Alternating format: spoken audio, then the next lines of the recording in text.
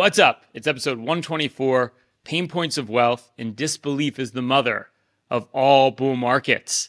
We hit a recent high this past week in the S&P 500, piercing above where the index was last August on a lot of really good news. Inflation coming down a lot over the course of the last couple months. We see the Fed making a decision to pause on interest rates. China is stimulating their economy as it's been slightly slower than was expected on the reopening here. So a lot going on, a lot of questions about what's going to happen for the rest of the year. Is it highly likely we're going to go into recession, not going into recession?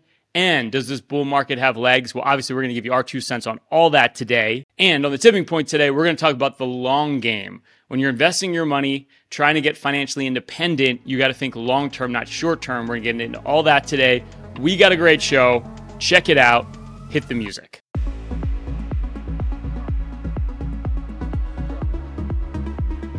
Well, I'll tell you what, guys, I've been hearing so much about going into recession. Are we going into recession? Are we going into recession? I'll tell you what, I'm going into a recession depression because I'm so tired of hearing about it. Really? That's odd for a man who was just on vacation for like 3 weeks. Biking in the vacation while you're up in the mountains of Germany. Yeah. All they wanted to talk about was recession, Chris. And you're depressed? I was doing research on the international markets. Thank you. I get it. Well, you had 25 people on a 2-week vacation in Germany. And they're complaining. You know what? People are good at one thing. Yeah. They can always find something to complain about. Well, it's actually all coming clear to me now, Bob, is Chris is kind of European. If you look at the time he takes off from work, I mean, he's basically, he could live in Europe full time. Well, I'm just glad he didn't wear his lederhosen, on the podcast today, like he did when he was in Germany. Yeah. It's not like Ryan wasn't in Monte Carlo in France, a couple weeks ago, but just saying. It's clear to everybody that I spoil my children. So let's move on. You guys got such a great life. I'm jealous. But here's the thing about investing. You go back and the market bottomed. Now we know with hindsight that it bottomed in October. I think it was October 12th. And you go back and you look at the headlines. We had inflation raging. We had the Fed hiking interest rates with no end in sight. Every economist was predicting a recession, maybe deep, hard, maybe soft, maybe a depression. And, no one was ringing a bell. No one was waving a flag. No one was telling us it's a good time to buy. But, here's what history teaches us, guys. You don't get great prices with great news. No, exactly right. And the news has been horrible for like over a year. In fact, if you looked at like the level of pessimism or negativity around markets, the economy, it's one of the longer stretches we've seen in a very long time. I mean, it goes back all the way through last year. So we're well over a year now of just like hearing the barrage of bad news and headlines, which hasn't equated to what's really going on in the economy. It's like this disconnect between what you hear in the media and what you see in real life. And Bob, you and I talked about this like last week. I remember when the great financial crisis happened, like 2 years before that, you and I were just driving around and we saw all these empty lots, right? Like all these beautiful new homes built, and no one buying them, just like these vacant, like ghost towns. And we looked at ourselves and we said, look, this is going to be a problem at some point. And that's really what you haven't seen this time around is like evidence in the real economy that things are horrible. In fact, you see the opposite when you walk outside your door. Well, you have employment going up and employers are smart, right? If business is slow, they don't hire people because they're being charitable, right? They hire people because they have demand they have to fill. So you have, employment has been through the roof. Unemployment is at an all-time record low. So it's not surprising that the economy is muddling through in spite of the headwinds. I mean, let's face it, the Fed raised interest rates to such an extreme level in a short period of time. It's a tremendous headwind. And of course, now the bears are saying, well, they haven't even impacted the economy yet. Well, guess what? It has. The economy has slowed down, but the economy is still very, very strong. It's muddling through. And that's what the market's looking at. Not today, not yesterday, not last week. It's looking at next year. I was talking to a client of mine yesterday, and they had some cash to put to work. And they said, Chris, don't you think we should add this cash back into like short-term bonds? We don't want to go into the equity market because we're reading that too many people are putting money into equities, and it's not a great place to be. And I said, let's think about that for a second. I said, if too many people are putting money into the equities market, doesn't that mean that the market should be going straight up? They said, great point. I said, well, good. The market's not going straight up right now. Now's a good time to put some money to work when the market's cheap. Yeah, exactly. And I think there's two misconceptions here. Number one is you're hearing about like how we have this concentration in leadership. We know the big names and mega cap stocks like NVIDIA, Google, Microsoft, Apple, you name it, has been up big this year. And you talk about this concentration of stocks that have done well, but we've seen that broadening out, meaning money is starting to spread out into small caps, industrials, materials. We've talked about the international markets being an all-time high. So I think the one thing as an investor right now, if you haven't gotten in, it's not too late, but you don't want to just jam your money back into tech, which has been the hottest part of the market this year. Like spread the money out because there's lots of places to put your money. And number two, going back to what you just said, Bob, there's this misconception that like we haven't even felt the rate hikes yet. That's not true, right? If you look at mortgage rates, they skyrocketed as soon as the Fed raised interest rates. That was an immediate effect in the economy. And secondly, you got to remember the government bestowed trillions of dollars upon the economy. So it's really a diluted effect from what's happened with interest rates. So, there's just so many reasons right now to be optimistic, not pessimistic. And the naysayers are still out there, but you really got to ignore that noise. Well, you got to love it, right? It's so much easier to be pessimistic, right? It's sometimes difficult to be optimistic, but there are tailwinds that we have with this economy right now that I don't think are being fully appreciated. Especially artificial intelligence, right? I hear so many stories about, well, ultimately it's going to kill us and we're going to wipe us out, and it's going to, it's got the worst thing that ever happened. Like every innovation in technology is the worst thing that ever happens, but it's going to help productivity in every industry, right? So we have technology evolving, innovation, which is really what the U.S. economy and the global economy has always been about. Well, you know what, Dad? Ryan's still not sure about electricity. This is true. Chris, you only touched that electric fence once, right? I might be a Luddite. The thing is going on. It's like, the companies are making big capital investment, capital expenditures. I mean, Intel just announced 2 major plants for semiconductors. The government's passed a lot of stimulus, I think, which is offsetting, the government, creating a headwind in terms of, limiting credit. So it's an interesting balancing act. And, the people that run companies, the global economy is smarter than any government. And, they adapt and they change. Yeah. So that's one thing that you can't ever outsmart the market. The market always outsmarts everybody.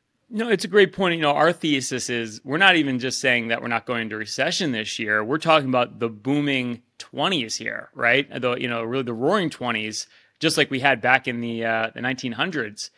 And, it comes back to what you're just talking about. I mean, the AI impact is going to be huge. I can't stand talking about AI because that's all they talk about. But it really comes down to like a lot of the problems we need to solve. Everyone says it's going to take over our jobs, but the reality of it is, we've talked about this before, we have a labor shortage. You need automation. You need artificial intelligence just to fill in the gaps because we don't have enough people. It's like when I go to CVS now, I can self-check out because they don't have enough people. And that's really the solution it's going to solve for. It's the fact that we have a labor shortage, not that AI is going to take over our jobs. It's like a complete misconception, in my opinion. And, don't forget, I talked to a client of mine a few weeks ago down in Atlanta, and one of the things she said, the one thing I really like about you guys versus the old big firm I used to work with is that I can always get you on the phone. I love talking to a person. Technology can't replace that. That's a good point, Chris, but it can aid in, making more people efficient. But, I like this idea, this concept of the roaring 20s, Rye, but, do you remember how that decade ended? Yeah, with a huge bear market. But remember, that was like 10 years away. So, we'll deal with that when it comes. In the meantime, I think there's a lot of opportunity ahead of us, Bob. So, let's not get ahead of ourselves. No worries. Ryan will be retired by then. It crashed 6 years from today. You sound like every naysayer on TV. Well, we didn't get the recession yet, but it's coming. Of course, because we're always on the cusp of a recession at some point. Exactly. We never repeal the business cycle. And that's why it's so ludicrous to think that anyone can time the market. Well, I'm going to get out and then get back in when there's an all clear signal. Well, as I said last week on the market commentary, clarity is very expensive. Do you think AI could improve Chris's sense of humor? I was thinking about that. Maybe it can't replace calling Chris on the phone and talk about his finances, but maybe it can make him funnier. I don't know. Just a thought. But I don't know, Chris. You call him brother, right? But I think, just a couple of things too, just the immediate future. Not only are we talking about growth, it's slowed down quite a bit because interest rates went up, but it should accelerate into the end of the year. One trend we talked about last week, Bob, when it was just you and I on the show, because Chris wasn't here, is the fact that, everyone's starting to go back to the office. You saw a lot of the big tech firms are making people go back 3 days a week. That's going to help productivity. The reopening of China has been slow, but it's going to happen. They are the second largest consumer in the world. And you're already starting to see like copper prices are starting to pick up, which is usually a kind of forward-looking look into or purview into what's going to happen with economic growth globally. Global PMIs, which is manufacturing, they've bottomed out, meaning, manufacturing is probably starting to pick up. That's like kind of troughed at this point. So there's a lot of reasons to be optimistic on the overall economy, short term, not just long term. There's a lot of tailwinds that we have right in front of us. Not AI, which might help over decades or years. Well, that's a great point, right? Because no one knows what the future holds. No one knows what's going to happen next. And these folks that make these dire forecasts, like for example, China just came out of lockdown from COVID, and their economy is not responding as quickly as everybody had anticipated. Well, what's the Chinese government doing? Sitting there and doing nothing? No, they just started to cut interest rates. They realized they got to stimulate their economy. So, things adapt, things change, and you can't anticipate that. And when you're not invested and you get these positive surprises, remember, all surprises in the market, in bull markets, come on the upside. Well, you can't be in after the fact. You have to be an investor to take advantage of these things. And that's the point I think it's lost with all these negative pundits. They never get anybody invested. No wonder they have to be on TV. They don't have any other way of making a living. They don't even have a portfolio. Well, it's ironic. They're in the investment business, but they're always anti-investment. Anti-investment. It's like it's probably the dirtiest little secret of the wealth management industry is just these Wall Street pundits are just always looking at things in a dire light. Like we've talked about this before. It always sounds smarter to be pessimistic. It sounds like you have an inside track to something, but it's completely unhelpful as a long-term investment. It's a sure way to lose money long-term, frankly. Well, like Ryan's Instagram post, it makes for good clickbait. Hey, hope you're enjoying episode 124, Pain Points of Wealth. Everything you hear on this podcast, along with some due diligence of your own, can help you get ahead financially, literally at any stage of your journey. But if you're thinking to yourself, I want a more hands-on approach, I want someone to review my situation, well, if you've saved over $1 million for your financial independence or retirement, Bob, Chris, and I will run for you our now famous Total Financial Master Plan, and we'll do that with no obligation or cost. It's a full holistic review. We literally go through everything. There's no other firm out there that will do this work up front. In fact, we go as far as building you your own personalized financial portal, give you a bird's eye view of your entire financial picture, and hone in on every issue you need to address, whether it's an income plan for retirement, how to draw from your portfolio, how to draw from Social Security, how to diversify your portfolio properly. Has your portfolio been all over the place as markets have been extremely volatile, or have you been sitting in cash, paralysis by analysis, trying to figure out what to do? We're going to put together a full investment game plan, show you how to grow your money, but most importantly, protect it over the rest of your life. And we're going to look at fees and taxes. Wall Street loves to sell you high cost, tax inefficient products like annuities, insurance products, mutual funds, brokerage products. We do a deep dive of every investment you own, show you how to reduce your costs and optimize your portfolio for taxes. It's not what you make, it's what you take. You get our full tax playbook. Literally go to www.paincm.com/financial plan if you saved over $1 million for your financial independence plan to see if you qualify for a free financial review.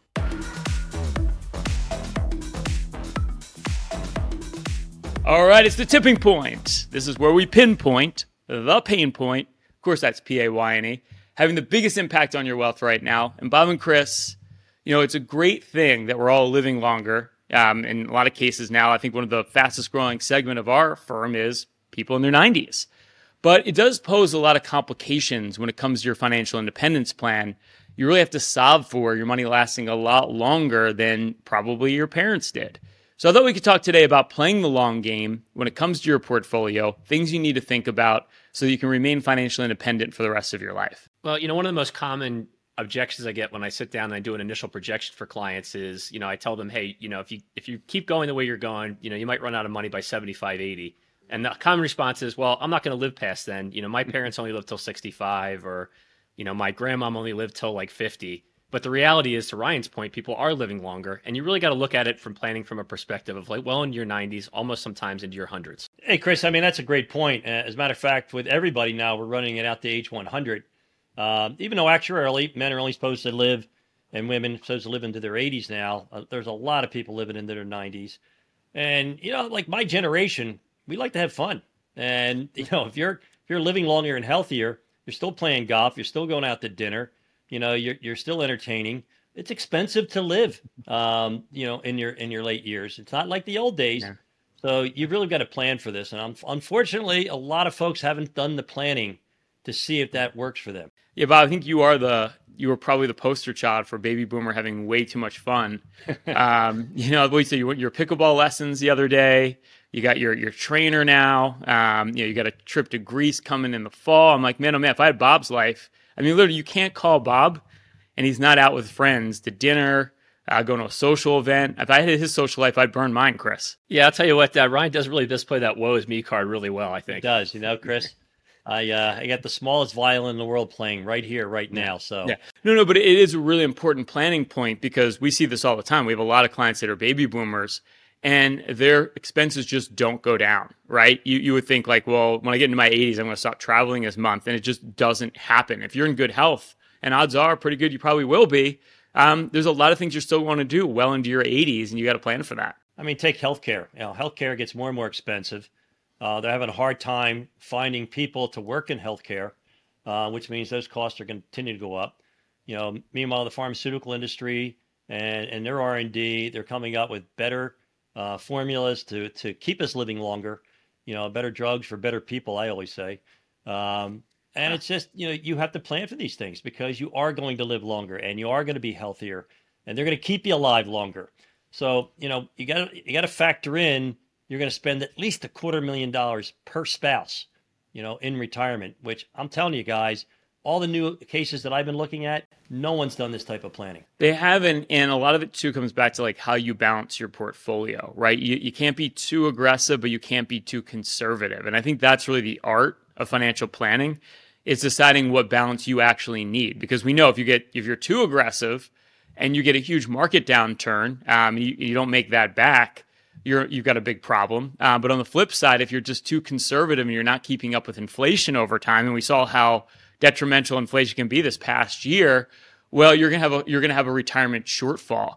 And I think that's what a lot of you get wrong, is getting that balance correctly, is getting the amount that you have to have in safe investments versus at risk. And we see this all the time. So this is something you have to evaluate and evaluate it every year. And maybe you're in your 60s or now and you're in your 70s now doesn't necessarily mean you can get away with a super conservative portfolio. It's really critical to evaluate that. How many times have we seen portfolios where somebody's chasing Bitcoin or they're having to take more risk because they didn't do the proper saving or balance their portfolio properly, so they create all this stress in their accounts. And Chris, how many times have you seen it, right? These folks who really need our help now, who are no longer speculators, what's the one characteristic, right? They always have this gigantic loss carry forward, right, from all these bad ideas. And as soon as something gets hot, what's the first thing they do, buddy? Yeah, they want to chase that yield. And, I think to your point, Dad, the hard part about having a well-balanced, disciplined portfolio is having that fortitude and strength to, power through it. And I think really what that comes down to is having belief in what you're invested in and having belief in that you have a good financial plan. It's like all our clients say, hey, your strategy on planning isn't sexy. It just works, right? I'll tell you what, I want a portfolio. I want a plan that works. I want to be able to be comfortable because, here's what I found out. If you run out of money in your 90s, right, and you have children, your sons don't take care of your daughter. So if you guys wonder why I pandered to your sister, now you understand. I think Chris would make a wonderful caretaker, but I digress. That is the other question too. Talking about caretaking. Speaking of caretaking, is the healthcare component is a big deal, and I know for a lot of our clients, we're running the healthcare cost or the long-term care numbers for a lot of people right now. And that's something you really have to weigh out. Like if you're in your 50s or 60s, do you self-insure? Do you get a long-term care policy? And I can tell you there's no one right answer. But a lot of times all you're really doing when you give the money to the insurance company is basically betting on a relatively low rate of return. You have to weigh out, can I get a return like that on my own investments?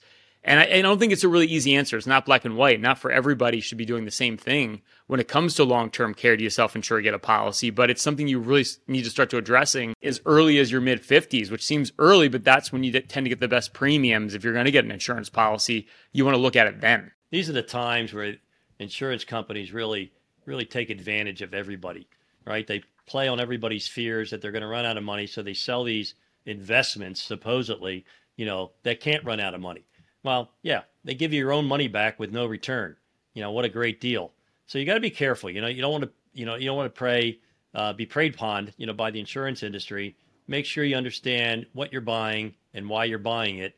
because typically a well-balanced portfolio is going to do the trick.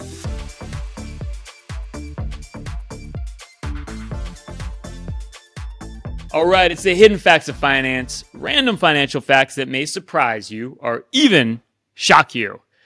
At SVB, or Silicon Valley Bank, remember that one? Just went out of business. Employees at all levels could buy company shares at a 15% discount according to a benefits brochure.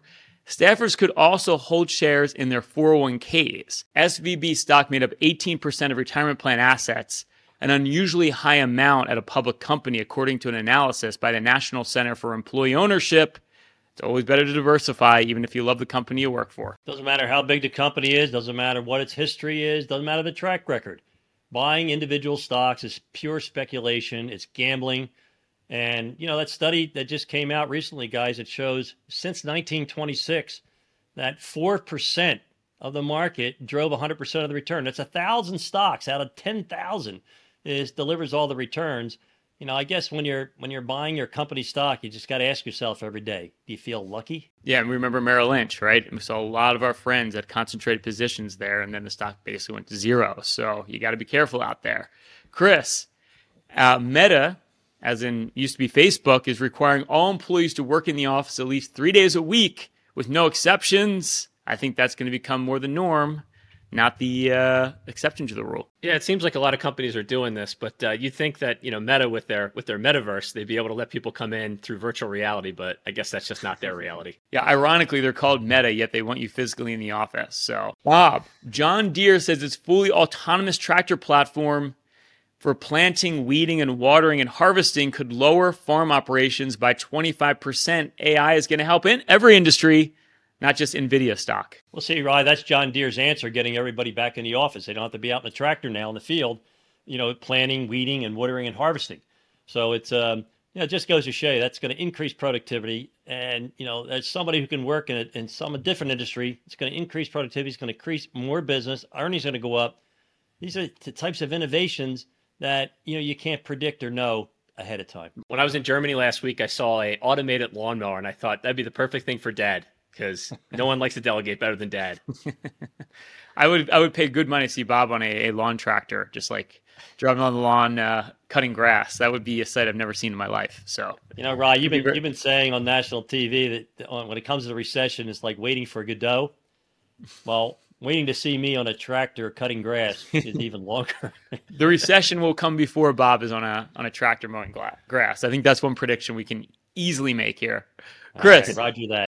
Chris, emerging markets represent nearly 70% of the world's growth, but only 20% of the total global equity market capitalization, according to Morningstar. A burgeoning middle class continues to develop in emerging markets and should present interesting opportunities for investors, albeit with higher volatility.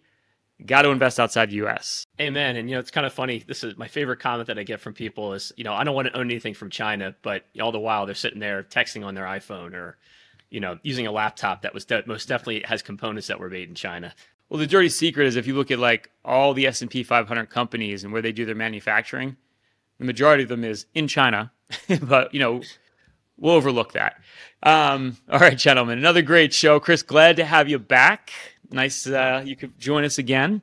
If you like our podcast, love our podcast, please give us a 5-star rating on iTunes. Maybe leave a nice comment. Let people know how fantastic our podcast is. If this is on Spotify, you can subscribe to our channel. And if you're watching this on YouTube, you can like this episode, subscribe to our channel. Click that notification bell so you can be updated every week of all our new content. That's it for this week. Stay loose and keep an open mind. Thanks for listening to the Pain Points of Wealth. Hopefully you found the ideas discussed in this episode valuable and useful for your own financial journey. You can find out more about Bob, Ryan, and Chris's firm, Payne Capital Management, at BeBullish.com or through the contact information found in the description of this episode in your podcast player or app.